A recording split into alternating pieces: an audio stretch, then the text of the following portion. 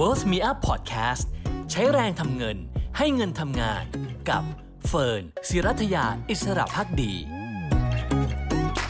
สวัสดีค่ะคุณผู้ชมคะต้อนรับเข้าสู่ลงทุนนิยมสเปเชียลไลฟ์นะคะวันนี้ไลฟ์พิเศษค่ะเนื่องจากว่าเป็นปรากฏการณ์ที่หลายคนเฝ้าจับตารอแล้วก็เกิดขึ้นแล้วในวันนี้นะคะก็คือการที่เกิด inverted bond yield นะคะหรือว่าผลตอบแทนพันธบัตรรัฐบาลของสหรัฐอายุสั้นนั้นสูงกว่าผลตอบแทนพันธบัตรรัฐบาลสหรัฐอายุยาวนะคะโดยมีตัวเลขนะคะก็คือตัว bond yield 5 ปีนะคะของสหรัฐเนี่ยไปแต่ 2.6361แล้วก็30ปีนะคะไปอยู่ที่ 2.6004% พูดง่ายๆว่าตัว5ปีเนี่ยนะคะมีตัว yield หรือว่าผลตอบแทนได้สูงกว่าตัว30ปีไปเรียบร้อยแล้วซึ่งปรากฏการณ์นี้เกิดขึ้น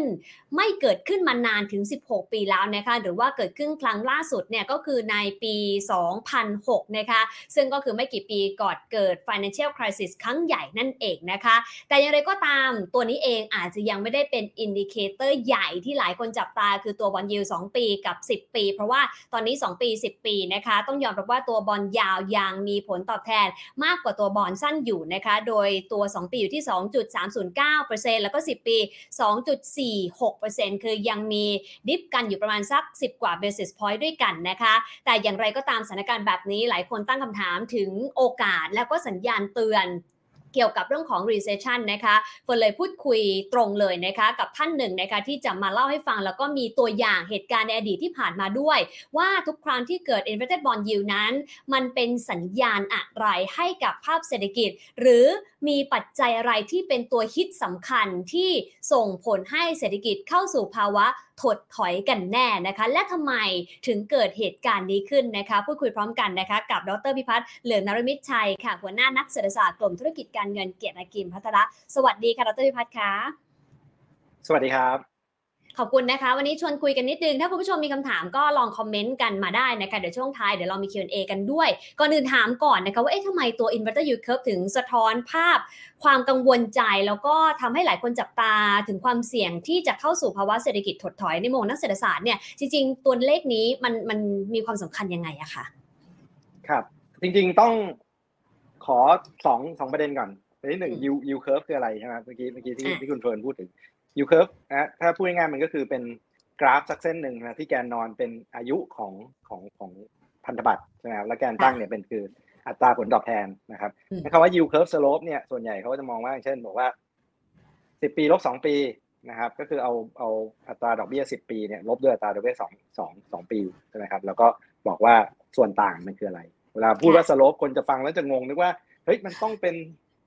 เดลต้า y ส่วนเดลต้า x อะไรหรือเปล่าไม่ใช่จริงๆส่วนใหญ่คนก็จะเอาแค่เอายู10ปีลบยู2ปีไปเลยใช่ไหมครับแล้วถ้าเกิดตอนไหน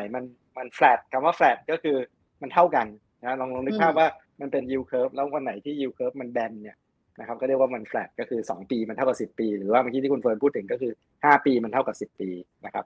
กับ30ประเด็นที่2นะครับ30แต่ประเด็นที่2นะครับจะบอกว่าyield curve slope เนี่ยไม่ได้ทำให้เกิด recession นะครับไม่มีกลไกอะไรเลยที่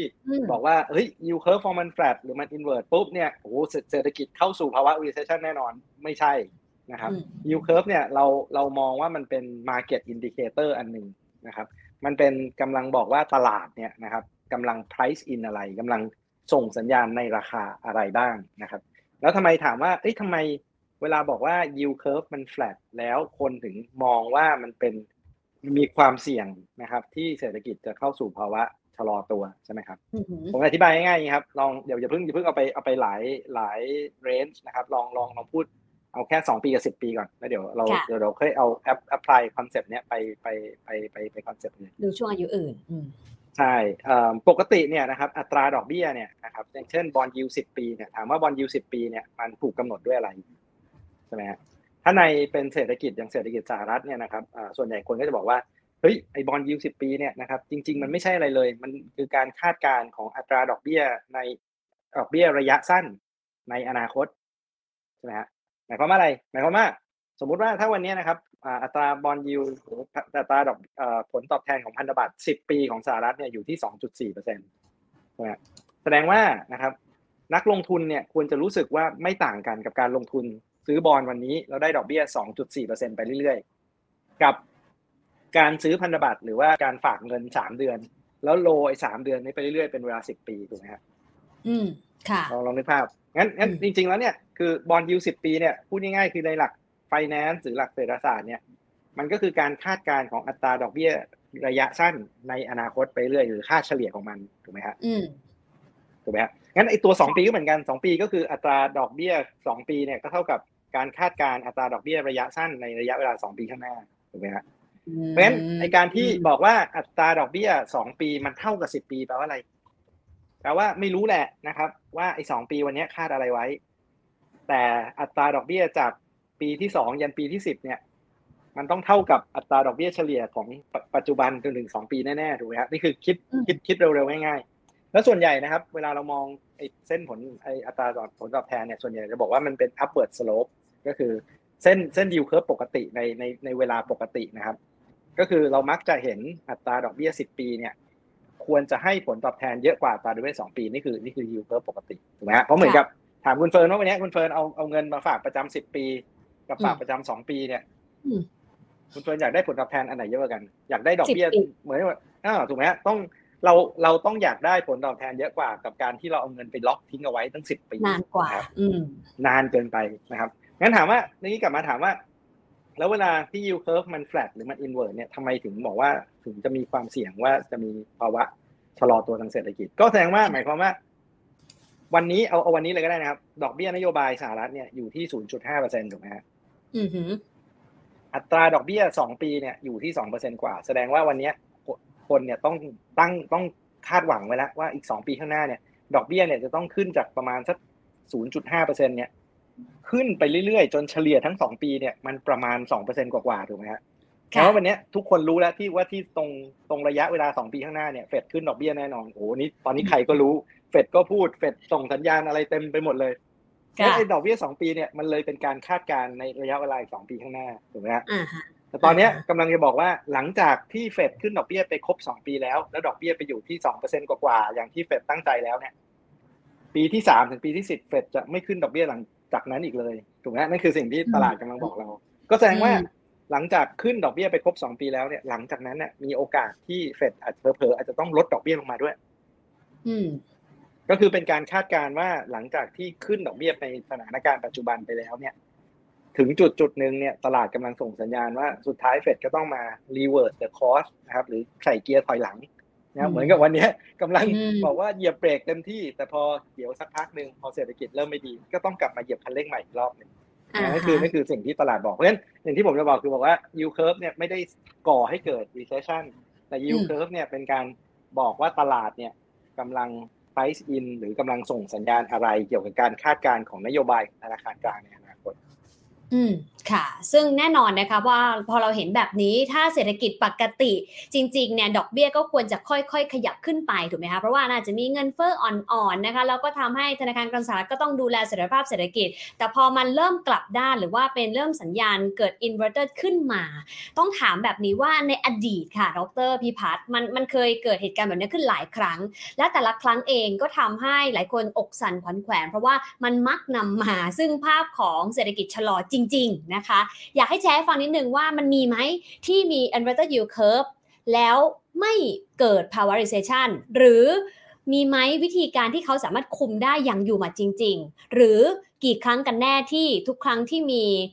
ตัว bond yield กลับด้านเนี่ยนะคะจะเกิด recession ขึ้นกันแน่ในภาพอดีตที่ผ่านมาค่ะครับได้ครับผมส่งรูปไปให้คุณเฟิร์นเดี๋ยวถ้าเกิดคุณเฟิร์นจะเอาขึ้นให้ดูผมจะได้ค่ะลองเล่าให้ฟังนะครับว่าสถานะผมขออีกรูปนึงก่อนได้ไหมครับเดี๋ยวรูปนี้เดี๋ยวกลับมาอีกรูปนึงอีกรูปนึงค่ะรูปนี้นะครับรูปนี้คือ yield curve อย่างที่ว่านะครับแล้วก็รูปนี้นะครับชี้ให้เห็นตัว yield curve slope ของ2ปีกับ10ปีนะครับเมื่อกี้คุณเฟิร์นพูดถึง5ปี10ปีหรือ5ปี30ปีถูกไหมครับแต่ว่าอันนี้ผมกำลังเอาข้อมูล2ปี10ปีมาให้ดูซึ่ง2ปี10ปีเนี่ยผมคิดว่ามันน่าจะเป็นตัวหนึ่งที่ค่อนข้างได้รับความนิยมในการที่เอามาใช้เป็นอินดิเคเตอร์นะครับเพราะอะไรเพราะว่ามันเป็นช่วงที่กำลังเหมาะสมในการเพราะว่าคนส่วนใหญ่เนี่ยคาดการอะไรได้ไม่ไกลแล้วคาดการ2ปีได้นี่ก็เก่งแล้วนะครับเพราะส่วนใหญ่มองว่าไอ้ rate hike cycle เนี่ย ถ้า forecast 2 ปีข้างหน้าได้ก็เก่งนะงั้นมันก็มีตั้งฐานของมันต่อแล้วแต่ทั้ง10 ปีข้างหน้าเนี่ยก็คือมาคาดการณ์เอาดูว่าสถานการณ์เศรษฐกิจเนี่ยจะดีกว่าหรือแย่กว่าเมื่อเทียบกับ2 ปีข้างหน้านะครับแถบสีเทาคือระยะเวลาที่เศรษฐกิจสหรัฐเข้าสู่ภาวะเศรษฐกิจถดถอยนะครับอันนี้คือ definition NBR ที่บอกว่าเข้าสู่ว่าสังเกตอันนึงนะครับก็คือว่าก่อนที่จะเข้าสู่ภาวะไอ้แถบสีเทาเนี่ยก่อนที่จะเศรษฐกิจสหรัฐเข้าสู่ภาวะเศรษฐกิจถดถอยเนี่ยกราฟนี้ที่ผมมาให้ดูนะครับเส้นสีฟ้าเนี่ยนะครับทุกครั้งเลยนะครับ yield curve เนี่ยนะครับหรือส่วนต่างเนี่ยไปแตะศูนย์หรือติดลบเกือบทุกครั้งเลยทุกครั้งเลยดีกว่าก็คือต่ำเส้นสีดำใช่ครับสังเกตตั้งแต่ปี1980นะตอนนั้นจำได้เลยก็คือช่วงที่เกิดวิกฤตราคาน้ำมันใช่ไหมครับ1982ก็อีกรอบนึงนะครับเจอ1991ช่วงอะไรพวกนี้นะครับแล้วก็ช่วง .com bubble ในช่วงประมาณปี2000เศษๆนะครับแล้วก็ global financial crisis ในช่วงปี2008นะครับแล้วก็แม้กระทั่งนะครับวิกฤตโควิดปี2020นะครับที่เกิดจากโรคระบาดเนี่ยสังเกต yield curve นะครับยังไปแตะศูนย์เลยแตะศูนย์จริงหลายคนบอกเหมือนจะไม่เกี่ยวนะแต่ว่ามันเป็นอินดิเคเตอร์ที่ชัดเลยใช่มันอาจจะ right for the wrong reason ทีนี้ถามว่าเฮ้ยมันเป็นอย่างนี้ทุกรอบจริงไหมนะครับผมลองวงสีแดงๆเอาไว้สีแดงๆเนี่ยคือเป็นจังหวะที่มันอาจจะลดลงไม่ทันแตะศูนย์ดีหรือว่าแตะศูนย์บ้างบางส่วนแต่ว่าไม่ได้เกิดrecession ซะทีเดียวแต่ว่าสุดท้ายเนี่ยก็เกิดนะครับประเด็นที่2ที่อยากให้ดูนะครับก็คือเวลาอินดิเคเตอร์นี่มัน on เนี่ยนะครับหมายความว่า yield curve เนี่ยมันเป็นศูนย์หรือติดลบเนี่ยนะครับไม่ได้หมายความว่าเกิดปุ๊บแล้ว recession hit ทันทีนะครับสังเกตว่า yield curve เนี่ยมันแตะศูนย์หรือไปติดลบเนี่ยนะครับสักพักนึงนะครับส่วนใหญ่คนก็จะบอกว่าประมาณสัก 12-18 เดือนแล้วมักจะเกิดภาวะเศรษฐกิจถดถอยนะครับเพราะฉะนั้นมันเป็นอินดิเคเตอร์เป็น leading indicator ที่ดีแต่มันไม่ได้หมายความว่าพอแตะปุ๊บแล้วภาวะเศรษฐกิจถดถอยจะมาทันทีถึงมันออนวันนี้ไม่ได้แปลว่าพรุ่งนี้จะมี recession นะครับมันอาจจะออนไปอย่างนี้ไปสักพักนึงสักปีครึ่งเราก็อาจจะลืมไปแล้วว่ามันออนมาครั้งแรกเมื่อไหร่นะครับเพราะฉะนั้นอันนี้ก็อยากชี้ให้ดูนะครับว่ามันไม่ได้เป็นเรื่องที่น่าตกใจอะไรเลยเพราะสมมติว่าถ้าบอกว่าอินดิเคเตอร์อะไรก็ตามมันออนสักปีครึ่งเนี่ยโอเคเราเตรียมตัวได้แต่ว่ามันก็อาจจะไม่ได้มีผลในทันทีทันใดถูกไหมครับงั้นอันนี้ก็เลยอยากมาให้ดูว่ามันเป็นเหมือน faithful indicator อันนึงที่คนมักจะใช้กันบ่อยมากเลยเวลาพูดถึงก็คือทุกครั้งที่ yield curve เนี่ยมัน flat หรือ inverted นะครับถ้าดูในรูปนี้ก็คือมันไปแตะศูนย์หรือแตะติดลบเนี่ยนะครับมักจะมี recession ตามมาเสมอแต่ไม่ได้มาในทันทีทันใดแล้วบางที indicator เนี่ยค้างติดลบเนี่ยนะครับเป็นปีเลยนะครับครับแต่ทำไมในเมื่อเราเห็นสัญญาณชัดขนาดนี้อันนี้ฟันมองในมุมของผู้กำหนดนโยบายก็เห็นชัดแบบนี้แล้วทุกครั้งมันก็เป็นเหมือนเดจาวูนะคะเกิดขึ้นซ้ำๆพอตัว yield curve ติดลบคือตัวผลตอบแทนพันธบัตรระยะยาวน้อยกว่าตัวระยะสั้นเนี่ยนะคะมันไม่สามารถ manageable หรอคะคือจัดการได้หรือเปล่าหรือมันสามารถที่จะป้องกันหรือปิดความเสี่ยงหรือทำให้ความรุนแรงของภาวะเศรษฐกิจถดถอยน้อยลงได้มากน้อยแค่ไหนคะในเชิงของนโยบายเนี่ยค่ะทีนี้ผมอยากกลับมาอีกรูปนึงครับรูปที่เป็นรูปก่อนหน้านี้นะครับรูปนี้นะครับผมอยากชี้ให้เห็นว่าบางทีเนี่ยนะครับภาวะเศรษฐกิจถดถอยเนี่ยมันอาจจะไม่ได้เป็น choice ของเฟดหมายความว่าเฟดไม่สามารถคุมได้ตลอดเวลานะครับและส่วนใหญ่เนี่ยนะครับภาวะเศรษฐกิจที่มันถดถอยเนี่ยเฟดนี่แหละเป็นคนไปทริกเกอร์มันเองเพราะอะไรเพราะว่านะครับอย่าลืมว่า mandate นะครับหรือว่าหน้าที่ของธนาคารกลางเนี่ยนะครับเอาโดยทั่วไปเนี่ยมี2อย่างถูกไหมครับ1ก็คือรักษาเงินเฟ้อให้อยู่ในระดับต่ำแล้วก็ค่อนข้างคงที่นะครับอันที่2เนี่ยคือรักษาตลาดแรงงานให้อยู่ในสภาพดีพูดง่ายๆคือทำให้เศรษฐกิจดีพร้อมกับดูแลเงินเฟ้อไม่สูงเกินไปนี่คือ2ข้อสำคัญถูกไหมครับปัญหาคือไอ้2 option หรือ2 policy goal 2อันเนี้ยในเวลาที่มันอยู่ในสภาพดีเนี่ยก็ดีไปนะครับช่วงไหนเศรษฐกิจดีเงินเฟ้อต่ำเนี่ยโอ้โหช่วงนั้นเฟดแทบจะแบบไม่ต้องทำอะไรครับนอนเล่นเฉยๆเดี๋ยวเศรษฐกิจมันก็สบายแต่ส่วนใหญ่ที่มันจะตามมาเนี่ยมันมีคอนฟลิกต์ได้หลายมิตินะครับเช่นเศรษฐกิจดีเกินเงินเฟ้อสูงใช่ไหมครับถ้าเศรษฐกิจดีเกินเงินเฟ้อสูงเฟดต้องทำไงเฟดก็ต้องเฮ้ยใจเย็นลูกพี่นะฮะต้องไปเริ่มไปแตะเบรก เวลาเริ่มไปแตะเบรกเนี่ยบางทีแตะแรงไปนะครับเศรษฐกิจก็ดันสลิปเข้าสู่ภาวะ recession ไปเลยนะครับนั่นคือความยากอันที่1อันที่2นะครับถ้าเกิดเงินเฟ้อต่ำนะครับเศรษฐกิจไม่ดีนะครับอันนั้นก็เฟดก็ไปกระตุ้นมันดันมันขึ้นมานะครับงั้นโอกาสเกิด recession ไม่มีแต่อันที่ยากอีกอันหนึ่งก็คือ stagflation นะครับก็คือภาวะเศรษฐกิจไม่ดีแต่เงินเฟ้อสูงอันนี้ไม่รู้จะทำไงเลยนะครับช่วง1980เนี่ยก็เป็นไดเลม่าอันนึงแล้วก็สุดท้ายต้องขึ้นดอกเบี้ยไปมหาศาลแล้วก็เศรษฐกิจเข้าสู่ภาวะ recession อยู่ดีนะครับรูปนี้ที่อยากให้ดูนะครับคือสังเกตผมจริงๆก็คือรูปเดียวกับรูปเมื่อกี้นะครับแต่เพิ่มเส้นสีแดงเข้ามาอีกเส้นนึงนะครับแล้วผมสามารถย้อนเอาข้อมูลเนี่ยย้อนหลังกลับไปได้ถึงก่อนปี1960นะครับที่ผมอยากชี้ให้เห็นก็คือว่าเวลา yield curve slope เนี่ยมัน flat หรือติดลบเนี่ยนะครับมันไม่ได้เกิดด้วยสาเหตุว่า yield curve หรือดอกเบี้ยระยะยาวเนี่ยมันลดลงแต่ส่วนใหญ่เนี่ยมันเกิดจากการที่เฟดเนี่ยต้องเข้าไปไทเทนนโยบายการเงินหรือต้องไปเริ่มเอาเท้าไปแตะเบรกนี่แหละครับแล้วแตะเบรกแตะไปแตะมาทำให้เกิดภาวะเศรษฐกิจถดถอยเลยนะครับแล้วผมอยากจะชี้ให้เห็นนะครับว่าเกือบจะทุกครั้งเลยนะครับก่อนที่ภาวะเข้าสู่ภาวะเศรษฐกิจถดถอยเนี่ยมี3องค์ประกอบที่สำคัญนะครับองค์ประกอบที่1เนี่ยนะครับมักจะเป็นช่วงที่เศรษฐกิจค่อนข้างดีนะครับบางคนมักจะบอกว่ามีภาวะฟองสบู่เกิดขึ้นด้วยซ้ำนะครับแล้วพอเศรษฐกิจดีเนี่ยส่วนใหญ่เงินเฟ้อก็จะสูงด้วยนะครับอันนั้นคืออันที่1คือก่อนเกิด recession เนี่ยมักจะมาจาก business cycle หรือวงจรเศรษฐกิจที่ค่อนข้างดีนะครับอันที่2นะครับที่มักจะมีมาด้วยกันเนี่ยก็คือมักจะเป็นวงจรที่ภาคธนาคารนะครับหรือภาคการเงินเนี่ยไปสร้างทำให้เกิดการก่อหนี้มากๆนะครับลองนึกภาพถ้าจะให้ดีก็คือglobal financial crisis ที่มี housing bubble ในสหรัฐถูกไหมฮะภาพแรกก็คือมันเกิดภาวะฟองสบู่ก่อนพอเกิดภาวะฟองสบู่คนก็ไปกู้หนี้ยืมสินเพื่อจะ enjoy ภาวะฟองสบู่เศรษฐกิจก็ยิ่งดีเข้าไปใหญ่นะครับแล้วก็มาองค์ประกอบที่3นะครับก็คือธนาคารกลางเนี่ยแหละครับเดินมาแล้วก็เอาเข็มไปจิ้มฟองสบู่ให้แตกด้วยตัวเองเนี่ยแหละคะด้วยตัวเองเนี่ยแหละครับหรือเอาพันช์โบว์จากงานปาร์ตี้ไปคนกำลังเมาอยู่ก็อาละวาดเลยครับแล้วก็สุดท้ายเข้าสู่ภาวะเศรษฐกิจถดถอยนะครับเพราะอะไรเมื่อกี้อย่างที่ผมบอกคือเฟดเนี่ยนะครับจะดูแลปาร์ตี้ใช่ไหมครับไม่ให้ปาร์ตี้เนี่ยมันร้อนแรงหรือรุนแรงเกินไปถ้ามีปาร์ตี้กันดีๆนะครับแล้วเสียงไม่ดังโวกเวกโวยวายเฟดก็จะปล่อยให้มีปาร์ตี้กันไปแต่พอเริ่มเศรษฐกิจเริ่มดีปาร์ตี้เริ่มสนุกเนี่ยครับมันมักจะตามมาด้วยเสียงดังโวกเวกโวยวายก็คือภาวะเงินเฟ้อกับภาวะฟองสบู่ที่ไปสร้างความเสี่ยงให้กับระบบเศรษฐกิจถูกไหมครับเฟดมักจะเดินมาแล้วก็บอกว่าใจเย็นๆนะครับสังเกตนะครับทุกครั้งเลยนะครับก่อนที่จะเกิดภาวะเศรษฐกิจถดถอยเนี่ยเป็นไซเคิลที่เฟดเนี่ยขึ้นดอกเบี้ยทุกครั้งเลยคือเส้นสีแดงเนี่ยอยู่ในขาขึ้นทุกครั้งเลยสังเกตนะฮะเพราะอะไรครับก็อย่างที่บอกคือพอเศรษฐกิจเริ่มดีเฟดต้องเดินเข้าไปแล้วพยายามไปแตะเบรกไม่ให้เศรษฐกิจมันร้อนแรงเกินไปนะครับแต่พอเศรษฐกิจมันเริ่มถูกมีคนมาเจาะให้บับเบิ้ลมันแตกหรือถูกเหยียบเบรกแรงเกินไปเนี่ยนะครับพอฟองสบู่แตกปุ๊บเนี่ยนะครับมันมักจะนำไปสู่สิ่งที่เราเรียกว่า balance sheet crisis นะครับคือพูดง่ายๆคือว่าลองนึกภาพนะครับถ้าสมมติผมเนี่ยมีบ้านอยู่หลังนึงนะครับแล้วบ้านผมราคาขึ้นตลอดผมก็จะไปกู้หนี้ยืมสินมาเพื่อจะไป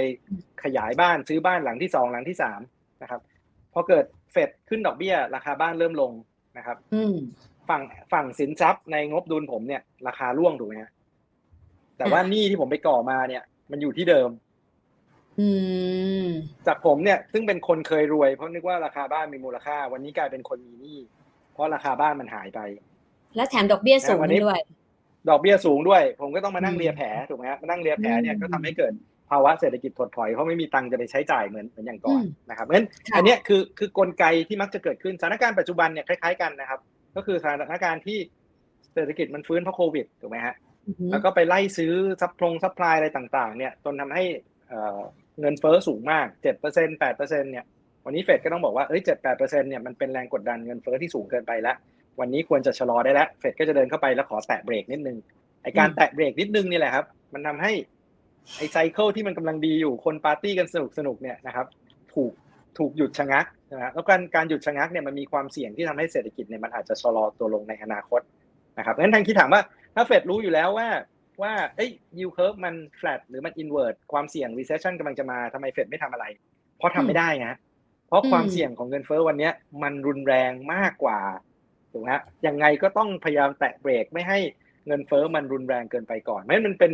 เทรดออฟเรื่องของนโยบายว่าวันนี้เฟดต้องทำอะไรสักอย่าง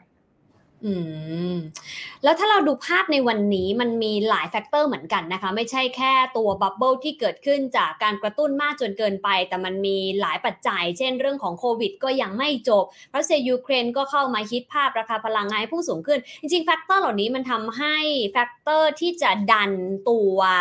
เศรษฐกิจให้เข้าสู่ภาวะถดถอยเนี่ยมันมากขึ้นหรือว่ามันจะเป็นตัวเปลี่ยนเกมยังไงบ้างไหมคะดร.พิพัฒน์จริงมันเยอะขึ้นนะครับมันชัดเจนมากเลยอย่างเช่นราคาน้ำมันที่สูงขึ้นเนี่ยมันชัดเจนถูกไหมว่าเงินเฟ้อสูงค่าครองชีพสูงขึ้นใช่ไหมครับกำลังซื้อคนลดลงถูกไหมฮะลองนึกภาพง่ายๆก็ได้สมมติว่าเมื่อก่อนเนี่ยสักเมื่อ1 ปีที่แล้วเนี่ยผมเติมน้ำมันถังนึงเนี่ย1,000 กว่าบาทวันนี้รถคันเดิมนะครับใช้รถเหมือนเดิมเนี่ยผมเติมน้ำมัน 2,000 กว่าบาทถูกไหมฮะคำถามคือแล้วทุกอาทิตย์ที่ตังค์ผมหายไปจากกระเป๋าผม 1,000 บาทเพิ่มขึ้นเนี่ย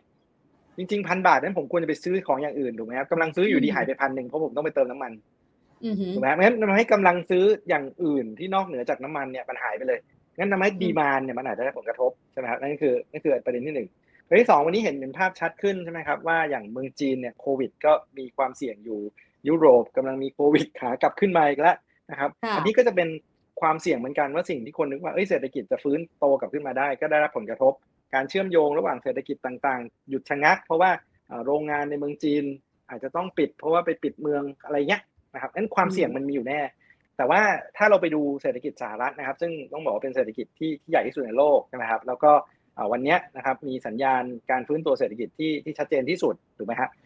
วันนี้ใช่ไหมครับว่าอัตราการว่างงานเขาเนี่ยลงไปต่ำกว่า 4% แล้วซึ่ง 4% เนี่ยเป็นสิ่งที่เฟดมองว่าอันนั้นคือ objective ของเขานะครับวันนี้เฟดสนใจแค่2อย่างนะครับคือเงินเฟ้อกับอัตราการว่างงานวันนี้นะครับต่ำกว่า 4% และกำลังจะลงไปต่ำไปนั้นอีกนะครับนั่นจริงเขาไม่แคร์เรื่องอื่นเลยนะครับตราบใดที่ตลาดแรงงานยังดีอยู่และเงินเฟ้อเกินเป้าเนี่ยวันนี้เขาไม่มีทางเลือกครับวันนี้ถ้าเกิดเฟดพยายามจะส่งสัญญาณกับตลาดว่าโอ้วันนี้ความเสี่ยงเยอะแยะเต็มไปหมดเลยยังไม่รีบขึ้นดอกเบี้ยหรอกแต่คนก็จะมาถามเฟดว่าแล้วแมนเดตของคุณคืออะไรแมนเดตของคุณมีแค่2อย่างคือตลาดแรงงานแข็งแกร่งกับเงินเฟ้อห้ามสูงวันนี้ตลาดแรงงานต้องบอกว่าแข็งแกร่งมากนะครับและเงินเฟ้อมันสูงไปแล้วคุณอยู่เฉยๆไม่ได้วันนี้คุณต้องแตะเบรกนะครับเพราะฉะนั้นวันนี้จะสังเกตว่าเฟดส่งสัญญาณชัดมากว่ายังไงก็ต้องขึ้นดอกเบี้ยแล้วไม่ได้ขึ้นเฉยๆนะฮะไม่ได้ขึ้นแค่25บิปตอนนี้บอกแล้วว่าอาจจะขึ้น50บิปด้วยซ้ำงั้นแสดงว่าวันนี้เฟดไม่มีทางเลือกจริงครับก็ถึงจะมีความเสี่ยงที่จะนำไปสู่ภาวะเศรษฐกิจถดถอยในอนาคตแต่สถานการณ์วันนี้นะครับบอกว่าความเสี่ยงที่เกิดจากเงินเฟ้อเนี่ยสูงเกินไปกว่าที่จะไม่ทำอะไรทีนี้ถ้าเราดูตัวบอนด์ยิลด์5 ปี 30 ปีที่แตะไปแล้วนะคะก็คือตัวบอนด์สั้นเนี่ยนะคะมียิลด์ที่สูงกว่าบอนด์ยาวไปเรียบร้อยแล้วถ้าเรามองโอกาสนะคะที่จะเราเห็นสิ่งเนี้ยในอินดิเคเตอร์หลักคือ2 ปี 10 ปีแล้วที่พี่พัฒน์มองว่ามันจะนานช้าแค่ไหนเมื่อเทียบกับรอบในอดีตที่ผ่านมาหรือมันต้องใช้อะไรเป็นปัจจัยดันตัวนี้เพราะว่าจริงๆหลายคนก็บอกว่ามันก็ใกล้จะเป็นแบบ flattening แล้วเหมือนกันด้วยเนี่ยค่ะคือจริงๆอย่างที่เรียนนะครับว่า2 ปี 10 ปีเนี่ยนะครับตัวที่มักจะดันเนี่ยนะครับไม่ใช่10 ปีลงมาหา2 ปีนะครับแต่2 ปีเนี่ยวิ่งขึ้นไปหา10 ปีเร็วกว่าถูกไหมฮะซึ่งวันนี้นะครับถ้าเกิดเราไปดู Fed Fund Future นะครับหรือตลาดการเงินที่กำลังบอกว่าดอกเบี้ยนโยบายของ Fed เนี่ยจะเป็นยังไงถูกไหมครับวันนี้นะครับ Fed Fund Future บอกว่าสิ้นปีนี้นะครับภายในสิ้นปีนี้เราอาจจะเห็นดอกเบี้ยเนี่ยนะครับไปแตะประมาณ 2% ครึ่งและสิ้นปีหน้านะครับอาจจะเห็นประมาณสัก 3% ครึ่งนะครับแสดงว่าเฉลี่ยกันแล้วเนี่ยไอ้2 ปีเนี่ยอยู่ 2% ครึ่งเนี่ยก็ make sense แล้วเพราะภายในสิ้นปีนี้เราก็อาจจะเห็นดอกเบี้ยขึ้นไปแถวๆ 2% ครึ่งแล้วถูกไหมครับและอันนั้นน่ะคือดอกเบี้ย10 ปีก็ยืนรออยู่ตรงเนี้ยแถวๆ 2.4% แล้วครับงั้นถามว่ายิ่งตลาด price inโอกาสที่เฟดจะขึ้นดอกเบี้ยในแบบที่ aggressive ขึ้นนะลองนึกภาพนี้นะครับเมื่อเดือนธันวาคมปีที่แล้วนะครับเฟดออกดอทพลอตจำได้ไหมครับคุณเฟิร์นถ้าคุณเฟิร์นจำได้เฟดส่งสัญญาณเมื่อธันวาคมปีที่แล้วนะครับว่าปีนี้ปี2022จะขึ้นดอกเบี้ย3 ครั้งค่ะตลาดก็บอกว่าไม่เชื่อหรอกคุณขึ้น4 ครั้งแน่นะครับแสดงว่าจาก0เนี่ยจะเป็น 1%งั้นตอนนั้นน่ะ2 ปีก็อยู่แบบ0จุดอะไรไม่รู้นะฮะนิดเดียวเองพอเดือนมีนาคมนะครับเมื่อสัปดาห์ที่แล้ว ตอนออก FOMC meeting นะครับเฟดส่งสัญญาณว่าจะขึ้น7ครั้งในปีนี้นะครับนั่นว่าดอกเบี้ยจาก0นะครับจะขึ้นไปอยู่แถวๆ 2% ตอนสิ้นปีจากวันศุกร์มาเมื่อวันจันทร์ที่แล้วศุกร์นู้นมาวันจันทร์ที่แล้วพาวเวลออกมาพูดบอกว่าอาจจะขึ้นดอกเบี้ย50 basis point ใน meeting ใด meeting หนึ่งแสดงว่าถ้าขึ้นทุกครั้งละ25 basis point เนี่ยมันขึ้นแค่7ถูกไหมฮะถ้าจะขึ้น50บิปมันต้องขึ้นเป็น8หรือ9ซึ่งวันนี้ตลาด price in อย่างนั้นแล้วนะครับงั้นแสดงว่าจากเมื่อเดือนธันวาเนี่ยนะครับที่บอกว่าจะขึ้นแค่3ครั้งเนี่ยวันนี้กำลังส่งสัญญาณว่าจะขึ้น8ครั้งดอกเบี้ยจากคิดว่าจะขึ้นไปอยู่ประมาณสัก 1% สิ้นปีวันนี้อาจอยู่ประมาณสัก 2% ครึ่งสิ้นปีเนี่ยมันดันทำให้การคาดการณ์ไอ้ตัว2ปีเนี่ยมันขึ้นตามมาด้วยถูกไหมครับงั้นวันนี้ถามว่าเดี๋ยว2ปี10ปีจะอินเวิร์ตเมื่อไหร่ผมว่าอีกสักพักนิดเดียวครับถ้าตลาด expect แบบนี้ไปเรื่อยๆแล้วก็คิดว่าเฟดต้องขึ้นดอกเบี้ยเร็วกว่าที่ตลาดคาดนะครับแป๊บเดียวเดี๋ยวมันก็แฟลตแล้วครับอันนั้นนะคือเป็นประเด็นแล้วถามว่าดอกเบี้ยเนี่ยนะครับyield curve เนี่ยมันขึ้นอยู่กับ2ปัจจัยใหญ่ๆนะครับ1ก็คือไอ้การคาดการณ์เมื่อกี้ที่ผมว่าคือว่าตลาดเนี่ยกำลังคาดการณ์ว่าเฟดจะทำอะไรใน2ปีข้างหน้านะครับกับอันที่2คือสิ่งที่เฟดเรียกว่า terminal rate นะครับหรืออัตราดอกเบี้ยสุดปลายทางนะครับว่าไอ้จังหวะขึ้นเนี่ยรู้แล้วจะขึ้นไอ้ปีนี้จะขึ้น7ครั้ง8ครั้งเนี่ยรู้แล้วแต่คำถามคือจะขึ้นไปถึงไหนตรงไหนจะเป็นอัตราเมื่อไหร่จะหยุดนะครับซึ่งวันนี้ตลาดก็คิดว่าขึ้นไปได้สัก 3% เดี๋ยวก็ต้องปรับลดลงมาเหลือสัก 2% ครึ่งนั่นคือสาเหตุที่ดอกเบี้ย10ปีมันอยู่ที่ 2% ครึ่งในวันนี้นะครับเพราะฉะนั้นมันไม่ต่างกันถูกไหมครับงั้นผมเชื่อว่าในอีกสักไตรมาส2ไตรมาสเนี่ยนะครับเราก็อาจจะเห็น2ปี10ปีเนี่ยมันก็อาจจะแฟลตหรือว่าเผลอๆจะเริ่ม inverted ได้เหมือนกันค่ะซึ่งในรอบนี้เราเห็นอะไรที่ต่างไปจากรอบผ่านมาไหมคะหรือว่าจริงๆมันคล้ายกันเลยมันเป็นแพทเทิร์นเดิมเลยว่าเดี๋ยวพอ2ปี10ปี invert ปุ๊บนะคะเราก็จะเห็นภาพเศรษฐกิจสหรัฐถดถอยใน 12-18 เดือนข้างหน้าแล้วก็จะเป็น recession ที่เกิดขึ้นแบบนั้นเลยหรือเปล่าหรือมันมีอะไรที่เป็นเกมเชนเจอร์บ้างไหมคะรอบนี้คือผมคิดว่าอันนึงก็คือตลาดคุยเรื่องนี้กันเยอะนะว่าพอมัน2ปี10ปีแฟลตหรืออินเวิร์ตอย่างเงี้ยกับที่เรานั่งคุยกันอยู่เนี่ยนะครับมันมีเหตุการณ์เกิดขึ้นได้2เรื่องนะครับอันที่1เนี่ยนะครับพอมันแฟลตและอินเวิร์ตปุ๊บเนี่ยนะครับตลาดเนี่ยนะครับจะทำตัวเสมือนหนึ่งว่า recession เกิดขึ้นแน่ๆแล้วถูกไหมฮะเพราะฉะนั้นพฤติกรรมของคนพฤติกรรมของบริษัทพฤติกรรมของการวางแผนเนี่ยก็จะเอา recession risk เนี่ยมาอยู่ในการวางแผนด้วยถูกไหมครับคือสมมติว่าผมกำลังวางแผนว่าผมจะทำอะไรดีจะซื้อบ้านนะครับผมเห็น yield curve 2ปี10ปี flat หรือ inverted ผมโอ้โหอีก2ปี recession มาแน่เลยผมกำลังจะซื้อบ้านผมทำไงครับเฮ้ยนี่รอดีกว่าอย่าเพิ่งซื้อเดี๋ยวเศรษฐกิจจะแย่ไอ้อย่างเงี้ยผมเรียกมันว่า self fulfilling ถูกไหมฮะเพราะผมคิดว่ามันจะเกิดผมชะลอการตัดสินใจการใช้เงินมันยิ่งทำให้เกิด recession เร็วขึ้นทั้งที่วันนี้ดอกเบี้ยขึ้นนิดเดียวไม่ได้กระทบแน่นอนนะครับอันนั้นน่ะคือสิ่งนี้หนึ่งแต่ในทางกลับกันนะครับอย่างที่คุณเฟิร์นถามเลยว่าถ้าแบงก์ชาติเห็นอย่างเงี้ยแล้วแบงก์ชาติไม่พยายามที่จะชะลอไม่ให้มันเกิดหรือลดความเสี่ยงที่จะเศรษฐกิจชะลอไหมผมว่ามีส่วนนะครับถึงแม้ว่าจะบอกว่าเขามีแรงกดดันมีแรงกดดันแล้วทำได้ไม่มากเนี่ยแต่ผมคิดว่าเขาถามว่าเฟดเนี่ยห่วงเศรษฐกิจไม่ดีหรือห่วงเงินเฟ้อมากกว่ากันผมว่ายังไงเขาก็ไม่อยากให้เกิด recession เพราะ recession ต้นทุนมันแพงแต่ว่าคำถามคือทำยังไงไม่ให้เงินเฟ้อเนี่ยมัน run away ด้วยใช่ไหมครับผมคิดว่าอันนี้เขาก็จะต้องใช้เครื่องมือต่างๆที่พยายามที่จะควบคุมไม่ให้มันไหลไปด้านใดด้านหนึ่งคือไม่ใช่ว่าเหยียบเบรกป้องกันเงินเฟ้อได้แต่พาให้เศรษฐกิจเข้าสู่ภาวะถดถอยครับค่ะเพราะฉะนั้นอาจจะมีบางอย่างที่ต่างไปแต่ว่าถ้าเกิด recession เร็วขึ้นในเชิงเศรษฐกิจมันดีกว่าหรือเปล่าคะเพราะว่ามันเหมือนกัน absorb ไปแล้วยังไม่ได้ร้ายแรงจริงแต่ว่าเรามีแอคชั่นที่เร็วกว่าความเป็นจริงเนี่ยค่ะหรือจริงๆแล้วควรจะรอให้มันเกิดจริงๆถึงจะดีกว่าในเชิงของผลกระทบทางเศรษฐกิจเนี่ยค่ะถ้าป้องกันได้ถ้าทำให้เศรษฐกิจเนี่ยมันใช้เรียกว่า soft landing นะฮะคือคำว่า recession เนี่ยเศรษฐกิจถดถอยรุนแรงใช่ไหมครับแต่ถ้ามันสามารถทำให้สิ่งที่ว่า soft landing ได้คือค่อยๆเศรษฐกิจชะลอตัวเนี่ยยิ่งดีถูกไหมฮะแล้วก็ถ้าเราฟังที่คุณพาวเวลพูดเมื่อวันจันทร์ที่แล้วนะครับผมคิดว่านั่นคือสิ่งที่เขาพูดถึงเลย แล้วเขาบอกว่าในอดีตเนี่ยนะครับไอ้ yield curve ที่มัน inverted หรือว่าความพยายามที่ว่า tightening cycle หรือวงจรการขึ้นดอกเบี้ยของสหรัฐเนี่ยไม่ได้ทำให้เกิด recession ทุกครั้งนะครับถ้าเกิดจะรบกวนเอารูปเมื่อกี้ขึ้นอีกรอบได้ไหมครับคุณพาวเวลเนี่ยพูดออกมาเลยนะครับบอกว่ามี3ครั้งในประวัติศาสตร์เศรษฐกิจในครึ่งหลังของศตวรรษนี้นะครับที่เฟดเนี่ยสามารถขึ้นดอกเบี้ยนะครับโดยไม่ทำให้เกิดภาวะเศรษฐกิจถดถอยเดี๋ยวขออีกรูปนึงครับรูปนึงค่ะรูปแรกอันนี้ครับอันนี้สิ่งที่คุณพาวเวลพูดนะครับก็คือบอกว่า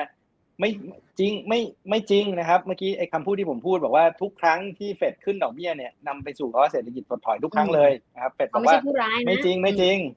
มีตั้ง3ครั้งในประวัติศาสตร์นะครับครั้งแรกนะครับช่วงปี1965นะครับถ้าใครดูระหว่างเลข1960กับ1970นะครับจะเห็นว่าดอกเบี้ยเนี่ยนะครับคือเส้นสีแดงเนี่ยวิ่งขึ้นนะครับแล้วพอขึ้นไปสักพักนึงเนี่ยสังเกตว่าดอกเบี้ยมันลงมานะครับก็แสดงว่าเฮ้ยขึ้นดอกเบี้ยไปแล้วยังมีรูมให้ลดดอกเบี้ยแล้วไม่ทำให้เกิดภาวะเศรษฐกิจถดถอยด้วยแต่ถึงว่าจะเกิดต่อในครั้งต่อมาในช่วงปี1971 1972นะครับครั้งที่2เนี่ยนะครับคือช่วงปี1985ครับถ้าใครดูระหว่างปีตัวเลขที่เขียนว่า1980ถึง1990เนี่ยนะครับจะมีครั้งนึงนะครับขึ้นดอกเบี้ยไปนะครับขึ้นไปเกือบ 12% นะครับอันนั้นคือหลังจากเกิด recession ในปี1982แล้วนะครับแล้วลดลงมาแล้วเศรษฐกิจมันยังร้อนแรงอยู่เฟดก็ขึ้นดอกเบี้ยอีกครั้งนึงนะครับแล้วสุดท้ายก็ manage ที่จะลดดอกเบี้ยลงมาได้โดยที่ไม่ทำให้เกิดภาวะเศรษฐกิจถดถอยอยู่นะครับแล้วก็อีกครั้งนึงนะครับอันนี้ดังมากนะครับในช่วง1994นะครับอันนี้คือช่วงที่บอกว่าเป็นมิราเคิลของเศรษฐกิจสหรัฐนะครับว่าเศรษฐกิจสหรัฐเนี่ยขยายตัวเติบโตได้ดีไม่มีเงินเฟ้อนะครับแล้วเป็นระยะเวลาในการขยายตัวที่ค่อนข้างยาวนานมากนะครับสังเกตนะครับว่ามีช่วงหนึ่งที่ขึ้นดอกเบี้ยไปนะครับแล้วก็หยุดขึ้นนะครับแล้วก็ปล่อยให้ดอกเบี้ยเนี่ยมันคงที่ไปสักระยะหนึ่งแล้วก็ไม่ทำให้เกิดภาวะเศรษฐกิจถดถอยด้วยนะครับจนกระทั่งมาเจอ .com bubble ในช่วงปี 2001 นะครับเนี่ยคุณพาวเวลบอกว่าดูนะเนี่ยดูเลย60 ปีที่ผ่านมาเนี่ยมีตั้ง3ครั้งนะไม่ทำให้เกิดภาวะเศรษฐกิจถดถอยแต่ว่าอีก10ครั้งที่เหลือนั้นไม่ได้นับนะครับ10ครั้งที่เหลือนั้นคือมีเศรษฐกิจถดถอยทุกครั้งเลยแต่อย่างน้อยก็ยังมีบางช่วงบ้างนะคะที่เขาไม่ได้เป็นผู้ร้ายนะคะแม้ว่าจำนวนมากกว่าที่ทุกครั้งที่ขึ้นดอกเบี้ยจะเกิดภาวะเศรษฐกิจถดถอยตามมาก็ตามนะคะทีนี้เชื่อเหลือเกินว่าหลายคนอยากรู้เหมือนกันดร.พิพัฒน์ว่าแล้วอย่างเงี้ยในฐานะ investor ทำยังไงดีคือเราระหว่างนี้เราควรจะกำเงินสดเพื่อรอโอกาสเพราะยังไงมันน่าจะเกิดอยู่แล้วเร็วช้าแรงไม่แรงเท่านั้นเองหรือเรายังสามารถที่จะลงทุนได้โดยเฉพาะตลาดบอนด์เองที่ค่อนข้างผันผวนหนักแล้วก็หลายคนก็ต้องยอมรับว่าบอนด์เนี่ยจริงๆค่อนข้างที่จะปลอดภัยในแง่ของความเสี่ยงแล้วนะคะแต่ว่าในช่วงที่ผ่านมาก็อาจจะไม่ใช่สินทรัพย์ที่หลายคนอุ่นใจได้มากนักเนี่ยค่ะคือสองประเด็นนะครับถ้าเกิดเอาระยะเวลาที่เมื่อกี้ผมเล่ามาให้ฟังเนี่ยนะครับแล้วลองเรากลับไปพลอตกับตลาดหุ้นเลยไม่จริงนะครับว่า yield curve flat หรือ inverted ปุ๊บแล้วตลาดหุ้นจะแย่นะครับสุดท้ายเนี่ยพอเข้าสู่ recession เนี่ยส่วนใหญ่นะครับตลาดหุ้นจะไม่ค่อยดีเวลาเข้าสู่ภาวะ recession ก็เพราะว่ากำไรมันหดหรืออะไรก็แล้วแต่นะครับแต่ว่าอย่างที่ผมบอกนะครับว่าเวลา yield curve มัน flat หรือ inverted เนี่ยบางทีมัน flat หรือ inverted เนี่ยเป็นปีนะครับปีครึ่ง2 ปีนะครับผมคิดว่าไม่มีใครสามารถที่จะทนไม่ลงทุนได้เป็นเวลาปี2 ปีถึงแม้ว่ารู้ว่า big crash กำลังจะเข้ามาก็ตามนะครับเพราะฉะนั้นผมยังเชื่อว่าไอ้การลงทุนเนี่ยยังมีความจำเป็นแต่ถ้าเกิดเรามี strong view มากๆนะครับว่าเฮ้ย recession กำลังจะมานะครับ bear in mind นะครับแล้วก็ต้องติดตามข้อมูลดีๆเพราะมันไม่ได้เกิดขึ้นในทันทีมันไม่ได้เกิดพรุ่งนี้มันไม่ได้เกิดขึ้นเดือนหน้านะครับแล้วผมคิดว่าด้วยข้อมูลที่เรามีหรือว่าสถานการณ์ที่เราเห็นอยู่วันนี้นะครับโอกาสที่จะเกิดภาวะเศรษฐกิจถดถอยในปีนี้น้อยมากนะครับแต่โอกาสที่จะเกิดภาวะเศรษฐกิจถดถอยในครึ่งปีหลังของปีหน้าเนี่ยผมคิดว่าอาจจะมีสูงขึ้นนะครับหลังจากที่เฟดขึ้นดอกเบี้ยไปครบไซเคิลแล้วนะครับแล้วก็เศรษฐกิจที่วันนี้มันร้อนแรงวันนี้อย่างที่บอกนะตลาดแรงงานสหรัฐยังร้อนแรงอยู่มากนะครับจำนวน job opening จำนวนคนตำแหน่งงานเนี่ยเยอะกว่าจำนวนคนหางานเป็นเท่านะครับนั่นแสดงว่าวันนี้นะครับแม้กระทั่งมีปัญหารัสเซียยูเครนเนี่ยเศรษฐกิจสหรัฐก็ไม่ได้เจอปัญหาอะไรมากมายยุโรปอาจจะเหนื่อยหน่อยเพราะว่าอยู่ติดกับสมรภูมิถูกไหมครับอย่างเศรษฐกิจอย่างสหรัฐหรือว่าที่อื่นเนี่ยนะครับก็ยังไม่ได้เข้าสู่ภาวะใกล้ภาวะเศรษฐกิจถดถอยเลยนะครับแต่ผมว่าไอ้ตัวที่จะต้องน่ากังวลนิดนึงในเรื่องของการลงทุนเนี่ยก็คือเราต้องดูสามปัจจัยที่สำคัญ นะครับหนึ่งก็คือกำไรของตลาดหุ้นเองนะครับว่าตลาดกำไรมันยังมีโอกาสโตได้ไหมนะครับอันที่สองคืออัตราดอกเบี้ยแล้วก็สภาพคล่องนะครับที่ในช่วง2ปีที่ผ่านมาเนี่ยดอกเบี้ยมันอยู่ในช่วงขาลงตลอดแล้วสภาพคล่องมันมีเต็มที่แต่ตอนนี้ดอกเบี้ยมันเริ่มจะเป็นในช่วงขาขึ้นนะครับแล้วก็สุดท้ายคือ valuation นะครับว่า valuation วันนี้มัน justify เรื่องพวกนี้หรือเปล่านะครับงั้นผมคิดว่าควรจะลงทุนแต่เชื่อว่าถ้าความเสี่ยงมันสูงขึ้นเพราะ growth มันอาจจะชะลอตัวลงในอนาคตดอกเบี้ยเป็นดอกเบี้ยขาขึ้นเราก็ลดสัดส่วนของหุ้นลงมานิดนึงหรือว่ามีเงินสดเพิ่มมากขึ้นแต่บอนด์ในช่วงนี้นะครับถ้าเรายังเห็นบอนด์เนี่ยยังค่อยๆขยับขึ้นอยู่เนี่ยก็อาจจะต้องหลีกเลี่ยงไอ้ตัวยาวๆนะครับแต่ตอนนี้คนก็จะเริ่มบอกนะครับว่าสุดท้ายเนี่ยบอนด์คงขึ้นไปไกลมากไม่ได้นะครับพอขึ้นไปสักดอกเบี้ยสหรัฐขึ้นไปใกล้ๆ 2.7% ใกล้ๆ 3% เนี่ยตรงนั้นอาจจะเป็นพีคของดอกเบี้ยระยะยาวก็ได้ตรงนั้นก็อาจจะเป็นอีกอันนึงนะครับแล้วก็ไอ้ตรงอันนึงที่สำคัญมากเลยทุกครั้งเวลาเข้าสู่เศรษฐกิจเข้าสู่เพราะเศรษฐกิจถดถอยนะครับ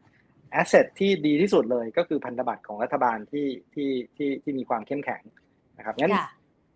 ถึงจุดนึงเนี่ยนะครับอาจจะเป็นจุดนึงที่เราต้องกลับไปซื้อบอนด์แต่วันนี้อาจจะยังไม่ใช่เพราะดอกเบี้ยขาขึ้นอยู่แล้วถ้าสมมตินะคะเกิด recession จริงในเศรษฐกิจอเมริกาขึ้นนะคะในครึ่งหลังของปีหน้าอย่างที่คาดการณ์กันจากเหตุการณ์ณปัจจุบันแล้วก็ประเมินไปจากตัว invert ของ yield curve เนี่ยนะคะผลที่จะตามมาในวันนั้นจะเป็นยังไงมันจะแรงน้อยลงหรือเปล่าเพราะวันนี้เราเห็นประเทศอื่นเริ่มคานอำนาจอเมริกามากขึ้นอย่างจีนเป็นต้นหรือจีนเองก็อาจจะไม่ค่อยไหวเหมือนกันเนี่ยค่ะนักเศรษฐศาสตร์ประเมินยังไงคะตอนนี้ตัวนี้เท่าที่ดูนะครับผมคิดว่าจีนเองก็เหนื่อยนะครับเพราะจีนจริงๆเจอหลายดอกมากนะครับเจอตั้งแต่ภาคอสังหาริมทรัพย์ซึ่งก็มีปัญหาอยู่แล้ววันนี้ financing ก็เหนื่อยเหมือนกันนะครับ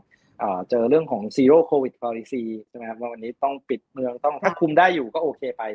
นะครับแต่ก็น่ากังวลเหมือนกันว่าประเทศที่ไม่เคยเจอเวฟของโควิดเลยเนี่ยจะสามารถปิดเมืองแล้วเทสทุกคนแล้วยัง maintain zero covid policy ได้จริงไหมอันที่3เนี่ยคือเรื่องของ regulatory risk เต็มไปหมดเลยใช่ไหมครับว่าเฮ้ยเดี๋ยวสั่งเบรกคนนั้นเบรกคนนี้การลงทุนจะเป็นยังไงเพราะฉะนั้นจริงๆผมว่าในแง่ของไซเคิลเศรษฐกิจเนี่ยนะครับจีนก็มี headwind อยู่เหมือนกันนะครับในขณะที่สหรัฐเนี่ยวันนี้โมเมนตัมค่อนข้างดีมากแล้วก็ยังคงได้ประโยชน์จากตลาดแรงงานที่แข็งแกร่งแล้วก็เมืองที่มันทยอยค่อยๆเปิดแม้กระทั่งราคาน้ำมันที่สูงขึ้นอย่างที่บอกผมว่าวันนี้สหรัฐเองที่เป็นenergy independent นะครับส่งออกมากกว่านำเข้าแล้วเนี่ยเศรษฐกิจโดยรวมเนี่ยเผลอๆได้ประโยชน์ด้วยซ้ำนะครับงั้นผมว่าสหรัฐยังคงเป็นคนแบกโลกอยู่ในปัจจุบันรอให้คนอื่นๆเนี่ยเศรษฐกิจมาช่วยแบกสหรัฐต่อด้วยในวันที่สหรัฐต้องถ้าอาจจะต้องชะลอตัวในปีหน้าแล้วใครล่ะคะจะเป็นพระเอกต่อไปเพราะว่าโหจีนเนี่ยก็เป็นความหวังในช่วงหลายปีที่ผ่านมาเหมือนกันแต่ตอนนี้หลายคนก็ไม่แน่ใจนะคะว่ายังพึ่งได้ไหมหรือมีใครที่อาจจะเพราะยุโรปเองตอนนี้ก็เผชิญกับปัญหากับรัสเซียยูเครนด้วยเหมือนกันเนี่ยค่ะใช่เลยครับผมว่าอันนั้นคือปัญหาใหญ่เลยครับว่าใครจะมาช่วยแบกเพราะวันนี้ต้องบอกว่าช่วงที่เปิดเมืองขึ้นมาเนี่ยก็เป็นสหรัฐยุโรปใช่ไหมครับที่พาไซเคิลของโลกเนี่ย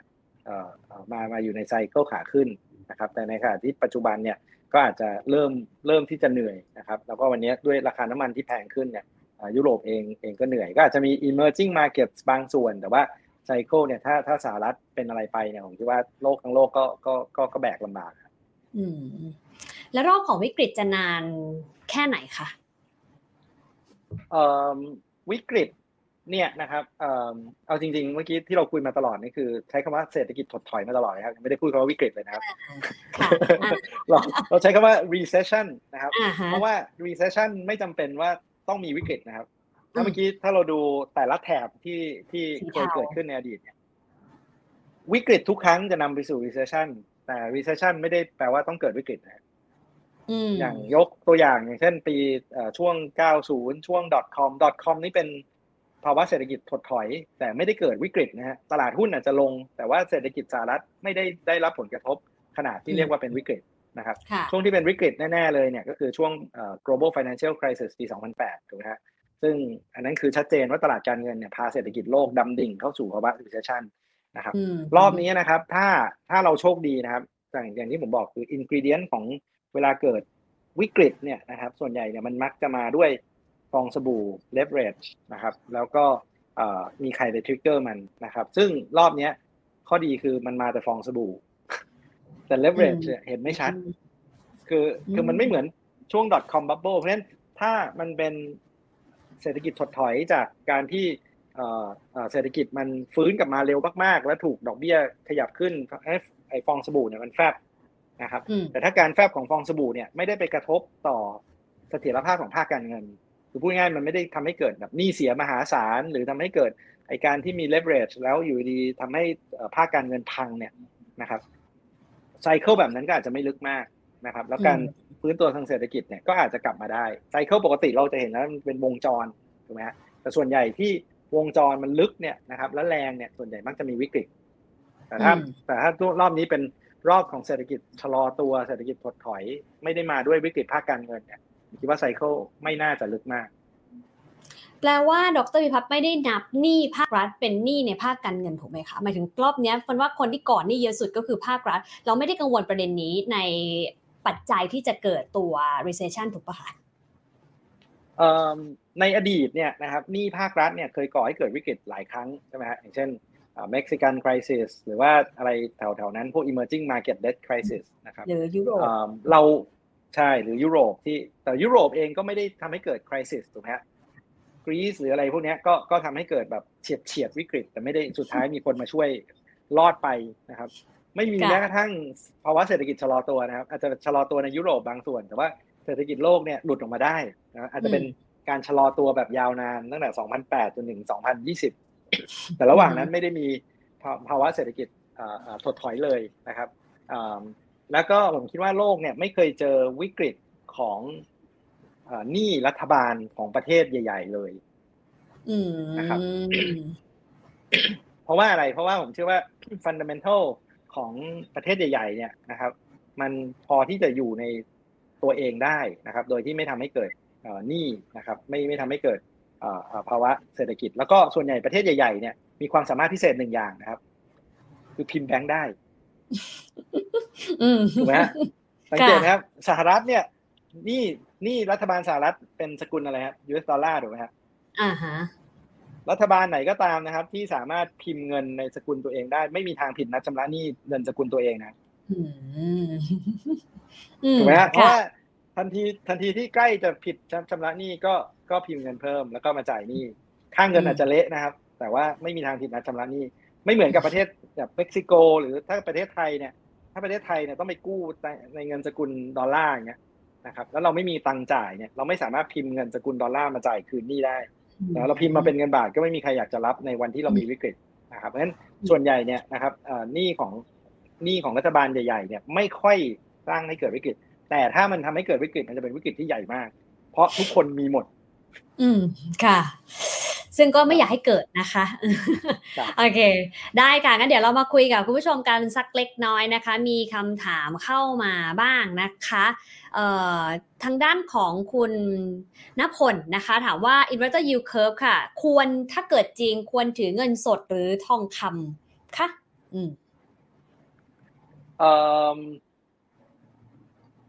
ถ้านะครับมันเกิดจากการขึ้นอัตราดอกเบี้ยเนี่ยผมคิดว่าถือเงินสดเพราะเวลาดอกเบี้ยขึ้นเนี่ยนะครับทองจะเหนื่อย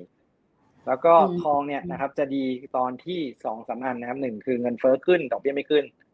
ใช่ไหมฮะเช่นรัฐบาลหรือธนาคารกลางแบบทำตัวไม่ดีเนี่ยนะครับปล่อยให้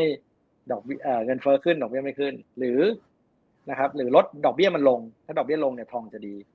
นะครับแต่ว่าสิ่งที่เรากำลังเจอในช่วงแบบอย่างเงี้ยก็คือเป็นไซเคิลขึ้นดอกเบี้ยลองคิดง่ายๆนะครับว่าทองเนี่ยเป็นเหมือนเงิน currency นึงซึ่งไม่จ่ายดอกเบี้ย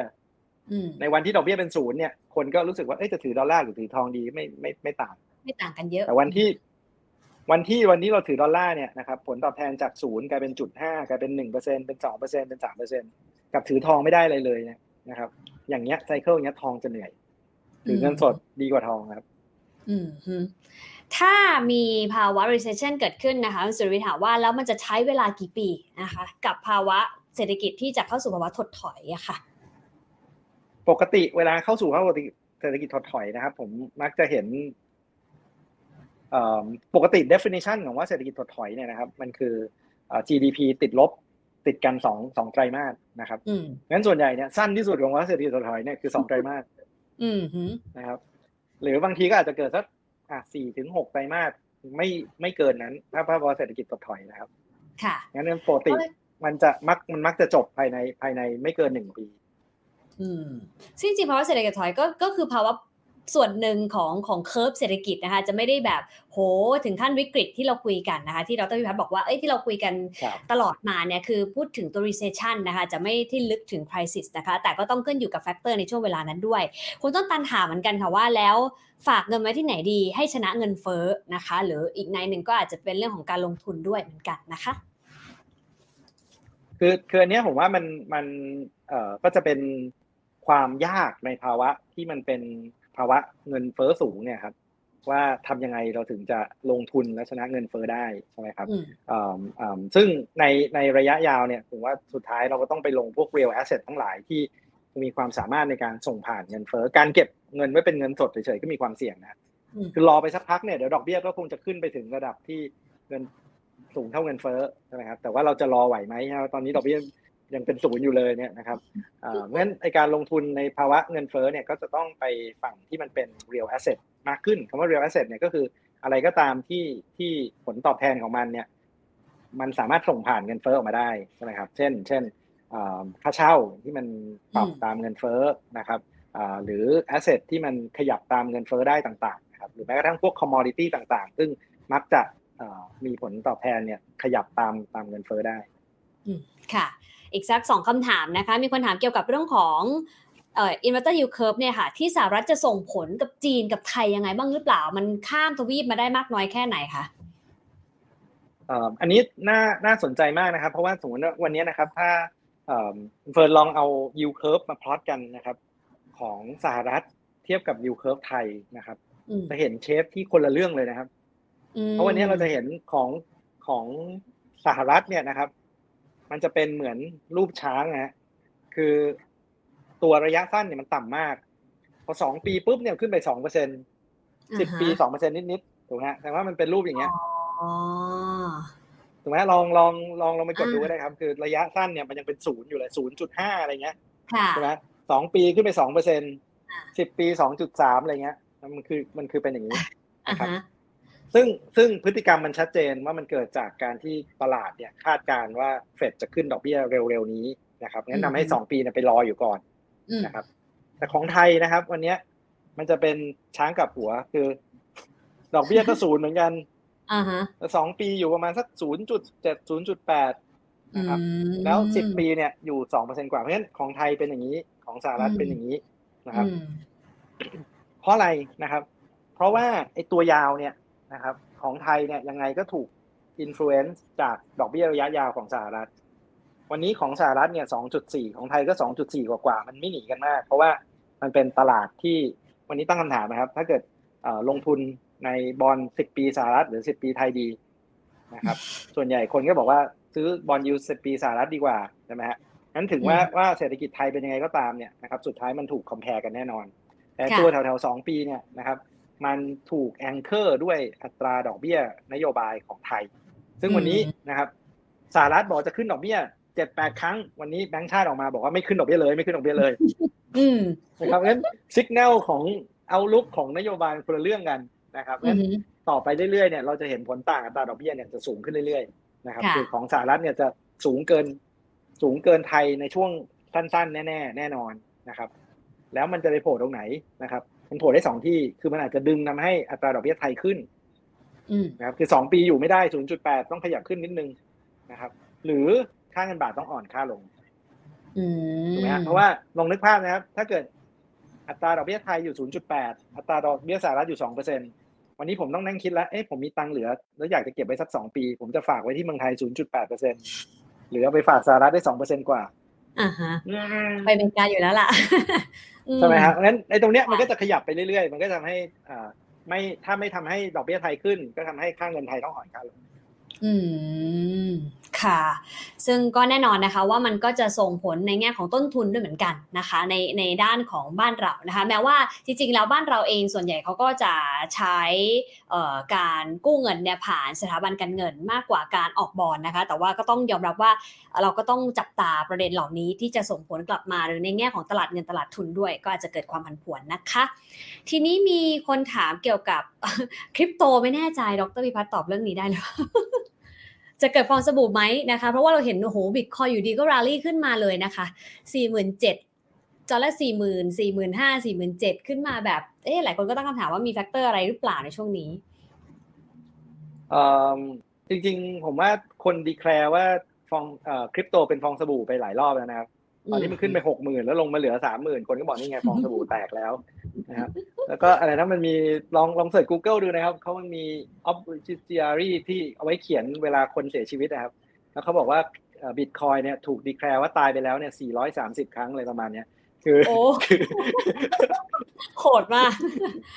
ฆ่าไม่ตายมันก็เป็นหรือตายไปแล้วหลายรอบขึ้นลงใช่งั้นถามว่าเป็นฟองสบู่ไหมผมว่ามีคนเรียกคริปโตว่าเป็นฟองสบู่หลายครั้งมากแล้วผมไม่ต้องไปเรียกก็ได้งั้นบอกว่าแต่ว่าผมคิดว่ามันก็มีลักษณะอะไรที่มันคล้ายฟองสบู่ใช่ไหมครับเวลาถามว่า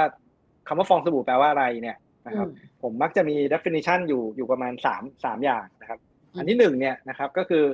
ราคาเนี่ยมันขึ้นจนเลยปัจจัยพื้นฐานของมันนะครับหลายคนก็ต้องเถียงกันนะครับว่าแล้วคริปโตปัจจัยพื้นฐานคืออะไรปัจจัยพื้นฐานหุ้นก็จะมี PE นอนมีเรารู้ใช่ไหมครับแต่คริปโตเราไม่ค่อยแน่ใจว่าปัจจัยพื้นฐานคืออะไรบางคนก็อาจจะคิดว่ารู้นะครับ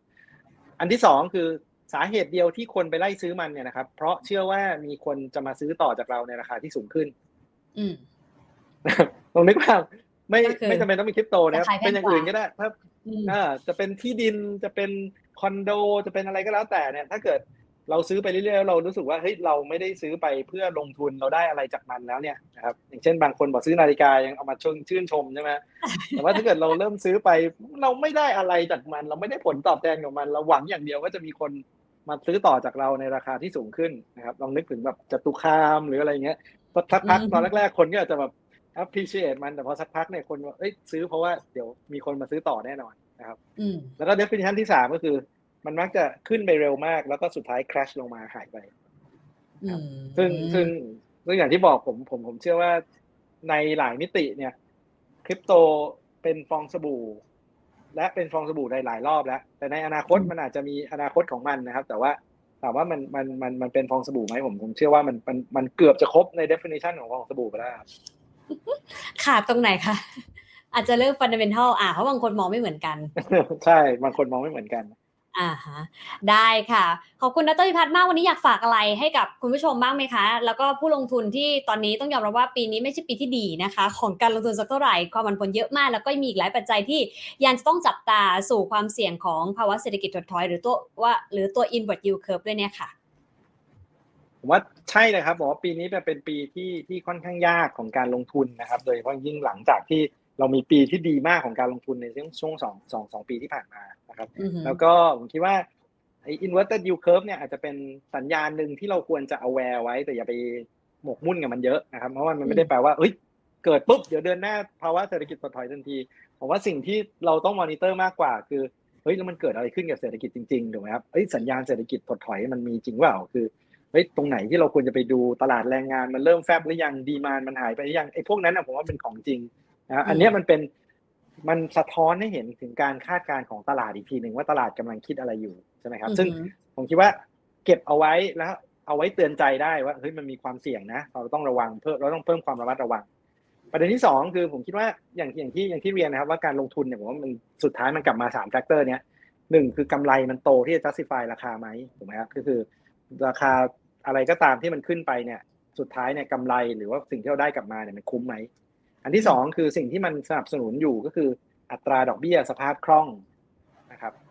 เทรนด์มันเป็นยังไงซึ่งตอนนี้ผมว่ามันชัดเจนมากว่ายังไงเฟดก็ต้องขึ้นดอกเบี้ยเพื่อที่จะเบรกเงินเฟ้อนะครับเพราะฉะนั้นยังไงดอกเบี้ยเป็นดอกเบี้ยระยะสั้นนะครับเป็นช่วงขาขึ้นแน่นอนนะครับสภาพคล่องต้องหดลงแน่นอนไม่ต้องเป็นอันนี้จะเป็น key headwind ที่ค่อนข้างสำคัญต้องระมัดระวังอันที่3คือต้องระมัดระวังเรื่องของ valuation นะครับเพราะฉะนั้นผมคิดว่าการลงทุนที่เหมาะสมในช่วงนี้เราต้องกลับไปหาเบสิกเลยครับว่า เฮ้ยเราต้องไปหาสิ่งที่มันมี quality มี fundamental ซื้อแล้วได้ผลตอบแทน justify ได้ราคาไม่แพงเกินไปอะไรที่ดมกลิ่นแล้วสงสัยจะเป็นฟองสบู่ดมกลิ่นแล้วสงสัยว่ามันไม่มีปัจจัยพื้นฐานต้องระวังมากขึ้นเยอะเลยครับโดยเฉพาะยิ่งพวกหุ้น PE แพงๆอะไรเงี้ยผมว่าพอสภาพคล่องมันถูกดูดออกมาเนี่ยมันต้อง back to basic แล้วกลับไปหาเรื่องของคุณภาพเรื่องของปัจจัยพื้นฐานมากๆเลยครับ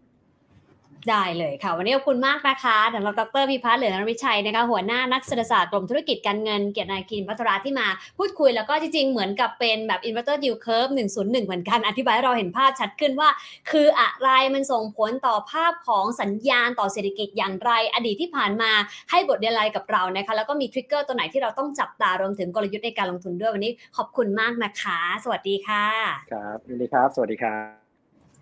สิ่งสำคัญที่สุดนะคะคือเราต้องจับตาค่ะว่าถ้าเกิด Inverted Yield Curve จริงนะคะก็คือตัวผลตอบแทนพันธบัตรรัฐบาลอายุ2ปีมากกว่า10ปีนะคะสิ่งที่เราจะเห็นเนี่ยไม่ใช่เกิดภาวะเศรษฐกิจถดถอยทันทีนะคะดร.พิพัฒน์ชี้เห็นแล้วว่าในอดีตที่ผ่านมาใช้เวลาสัก 12-18 เดือนทีเดียวนะคะกว่าที่จะเกิดภาวะเศรษฐกิจถดถอยหลังจากเกิดตัวบอนด์ยิลด์ที่กลับข้างกันนะคะแต่สิ่งหนึ่งที่เราต้องจับตานะคะก็คือภาพของเศรษฐกิจเนี่ยจะถดถอยได้มี3ปัจจัยหลักนะคะ1คือเศรษฐกิจดีเงินเฟ้อสูงซึ่งนี่อาจจะเป็นภาพที่เกิดขึ้นจากสหรัฐในช่วงที่ผ่านมาเราเลยเห็นสิ่งที่นโยบายการเงินพยายามทำก็คือพยายามจัดการกับเงินเฟ้อที่สูงมากจนเกินไปคือสูงที่สุดในรอบ40ปีนะคะส่วนปัจจัยที่2นะคะที่จะเกิดภาวะเศรษฐกิจถดถอยนะคะที่ดร.พิพัฒน์ให้อินดิเคเตอร์เราไว้เนี่ยก็คือตัวภาคการเงินค่ะที่สนับสนุนให้เกิดการก่อหนี้ซึ่งในรอบนี้เองนะคะดร.พิพัฒน์บอกว่ายังไม่เห็นประเด็นนี้มากนักนะคะยังไม่มีการleverageสูงๆเหมือนช่วงตัว financial crisis เมื่อปี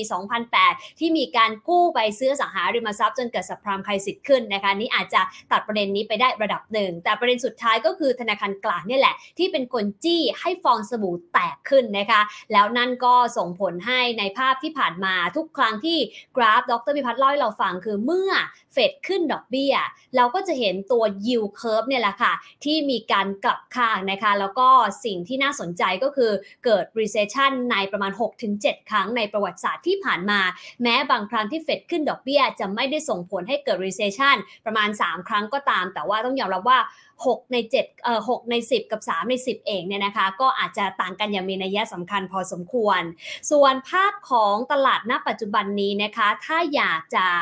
ตัดสินใจว่าจะทำอย่างไรดีในฐานะผู้ลงทุนหรือคนที่มีเงินอยู่หรือบริหารจัดการเงินผ่านการลงทุนต่างๆนะคะดร.พิพัฒน์ก็ย้ำชัดค่ะว่าท้ายที่สุดเนี่ยเราต้องกลับมาดู fundamental หรือพื้นฐานนะคะ1ก็คือดูกำไรของบริษัทจดทะเบียนหรือว่าตลาดที่เราไปลงทุนนะคะ2คือดูดอกเบี้ยแล้วก็สภาพคล่องซึ่งตอนนี้ดอกเบี้ยขยับขึ้นสภาพคล่องก็จะหดหายไปจากตลาดด้วยแต่3ก็คือต้องไปดู valuation นะคะหรือว่าตัวมูลค่าที่แท้จริงนะคะหรือราคาของตัวสินทรัพย์ที่เราเข้าไปลงทุนนะคะแล้วก็อย่าตื่นตระหนกค่ะเพราะว่าเกิด Inverted Yield Curve ขึ้นจริงจะไม่ได้ส่งผลทันทีนะคะแต่สิ่งที่อาจจะต่างไปในรอบนี้ก็คือมันอาจจะทำให้ตลาดเนี่ยรับสารเร็วขึ้นเกิด recession ที่เร็วขึ้นนะคะหลังจากคนเนี่ยนะคะถือประเด็นเหล่านี้เนี่ยกลายเป็นปัจจัยหลักแล้วนะคะในการตัดสินใจว่าพอเกิด invert ปุ๊บนะคะตัดสินใจที่จะทำตัวเสมือนเกิด recession ขึ้นทันทีเป็นต้นแต่อย่างไรก็ตามอีกหนึ่งตัวแปรสำคัญที่เราต้องมอนิเตอร์คือธนาคารกลางเองค่ะอาจจะเข้ามามีบทบาทนะคะที่พยายามให้เกิด soft landing คือไม่ให้เศรษฐกิจนั้นได้รับผลเสียจนเกินไปเพราะว่าแม้เขาจะต้องดูทางภาพของดอกเบี้ยแล้วก็ตลาดแรงงานแต่อย่าลืมนะคะว่าเขาคงชอบที่ให้เศรษฐกิจเติบโตมากกว่าให้เศรษฐกิจชะลอตัวเพราะว่าแผลแล้วก็